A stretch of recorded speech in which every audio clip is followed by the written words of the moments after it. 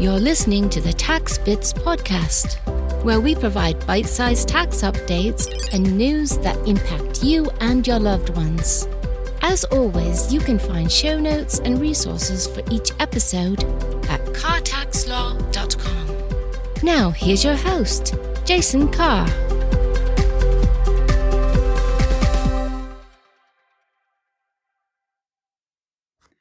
Hello once again, and thanks for tuning in for this month's tax podcast. As always, if you know others who might benefit from listening, let them know they can find the podcast on their platform of choice, including Apple and Google Podcasts, Amazon Music, iHeartRadio, and Spotify. So there's a running joke, at least I think it's a joke, that one of the IRS's mottos is, "We have what it takes to take what you have." One way the IRS has what it takes to potentially take what you have is the audit. More terrifying than a visit to a dentist, spiders, and public speaking all rolled into one is the IRS tax audit.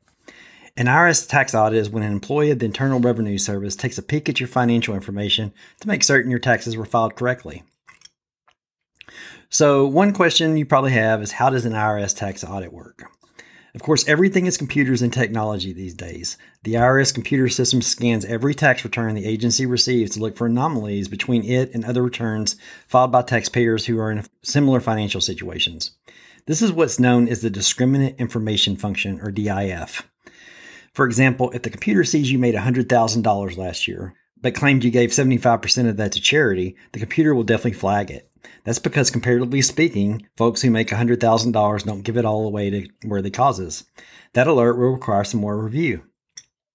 So there's a scoring system, and the IRS computer assigns each person's return a DIF score. A high score means the information in your tax return is unusual and is sus, as the kids like to say. Sus is in suspicious. The tax return doesn't meet the norms for your financial situation. From there, a real live human person, an agent, gets involved and will personally review the tax information you provided and decide if it should be audited. So the next question is probably, how do I get the news that I'm being audited? If an IRS agent reviews your income tax return and determines there are questions that need to be answered, you'll get a notice through the U.S. mail outlining what the agency believes is wrong with your return. The IRS may ask you to confirm certain information and provide additional and supporting paperwork. But the key here is whether the IRS informs you if you can return the documentation by mail or if you're required to visit them at an in-person audit with the IRS agent. So there are two types of audits you need to know about. There's a correspondence audit and an in-person audit. A correspondence audit really isn't very audit-like at all. In fact, if it wasn't called a correspondence audit, you might think of it simply as your pals at the IRS want to ask you a few questions. But with a correspondence audit, you're asked to provide the federal government with supporting documentation by mail. That's it, really, or at least that may be it. After sending the IRS the requested information, you may get another notice in a few weeks that says your return is accurate and the audit's over. But if the result is that you owe the IRS money, you'll receive another notice your return was incorrect and you must send them money or get in touch with them to discuss some kind of payment resolution. So take some precautions when you mail in documentation to the IRS. Use certified mail with a return receipt requested so there is no doubt the IRS actually received it. If the IRS misplaces the information after this point, it's their responsibility, and it does happen, so do this, please. You can also fax the requested documents so you will have a receipt showing the transmission went through. Then there's the second type of audit, the true blue 100% completely total in-person audit. These are also fall within two categories, either an office audit or a field audit. The office audit happens at an IRS office. A field audit, on the other hand, occurs at a place of your choosing, usually at your home, business, or your attorney's office. And this is like the audits you see in the movies or on TV. You take a seat with the IRS agent with your files and receipts. You're asked some questions and provide supporting documentation. We can't say if the agent will be grumpy and without a sense of humor as they're often portrayed on the screen, but the Taxpayer First Act did go into effect in 2019, which is supposed to improve the IRS's bad reputation. This includes easier settlement procedures, less use of private tax collectors, and a new comprehensive customer service strategy. So that's something.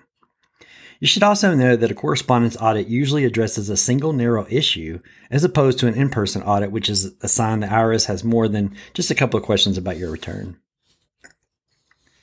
The in-person meeting with the IRS agent is, of course, required so they can complete a more in-depth investigation and probe for more information. While some of the questions may seem pretty harmless, the agent really just wants to get to the bottom of your income tax return. And I know that sounds scary. I mean, you probably want to know if you have to do this alone. Actually, you can sort of phone a friend and bring your tax attorney with you. The attorney must be an authorized representative with credentials recognized by the IRS. You also have the option to pass on a question, but you'll have to provide an answer after you've researched your documentation.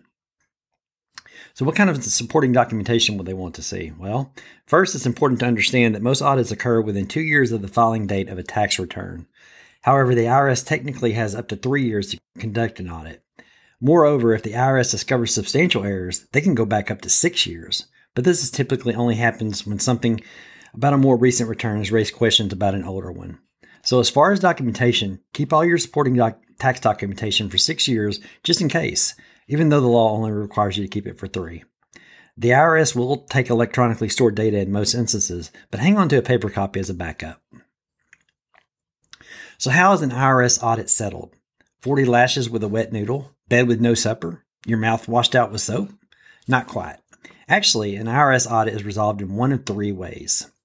First, they say there's nothing wrong with your tax return. You'd have to agree that would be better than any other 2 options I'm about to discuss, unless it involves a trip to Hawaii. And just so we're clear, there's no vacation in either of the following options. Second, the IRS finds one or more problems. You recognize your error and agree with their changes. Finally, they determine there's a problem and propose changes, but you disagree. If you agree, you're asked to sign an examination report and likely hand over some more money in taxes, penalty, and interest. After you sign and pay anything you owe, the ordeal, more terrifying than the dentist, spiders, and public speaking, all rolled in one, is over. But if you disagree, you can request mediation or you can speak to an IRS manager. Plus, you can appeal an IRS decision or take the matter to the U.S. tax court. At this point, you should certainly consider bringing in legal counsel if you haven't done so already. So that's an overview of the IRS audit process. The good news is that only something like 0.6% of personal returns are audited every year, and most of these are nothing more than an exchange of letters like the correspondence audits we just discussed. But in more serious cases, you may be called in to have a chat with the IRS in person. When that happens, give someone like me a call to avoid making matters worse for yourself. So that's all I have for this episode. Thanks again for tuning in, and I'll be back next month to discuss another tax topic. Take care, everyone.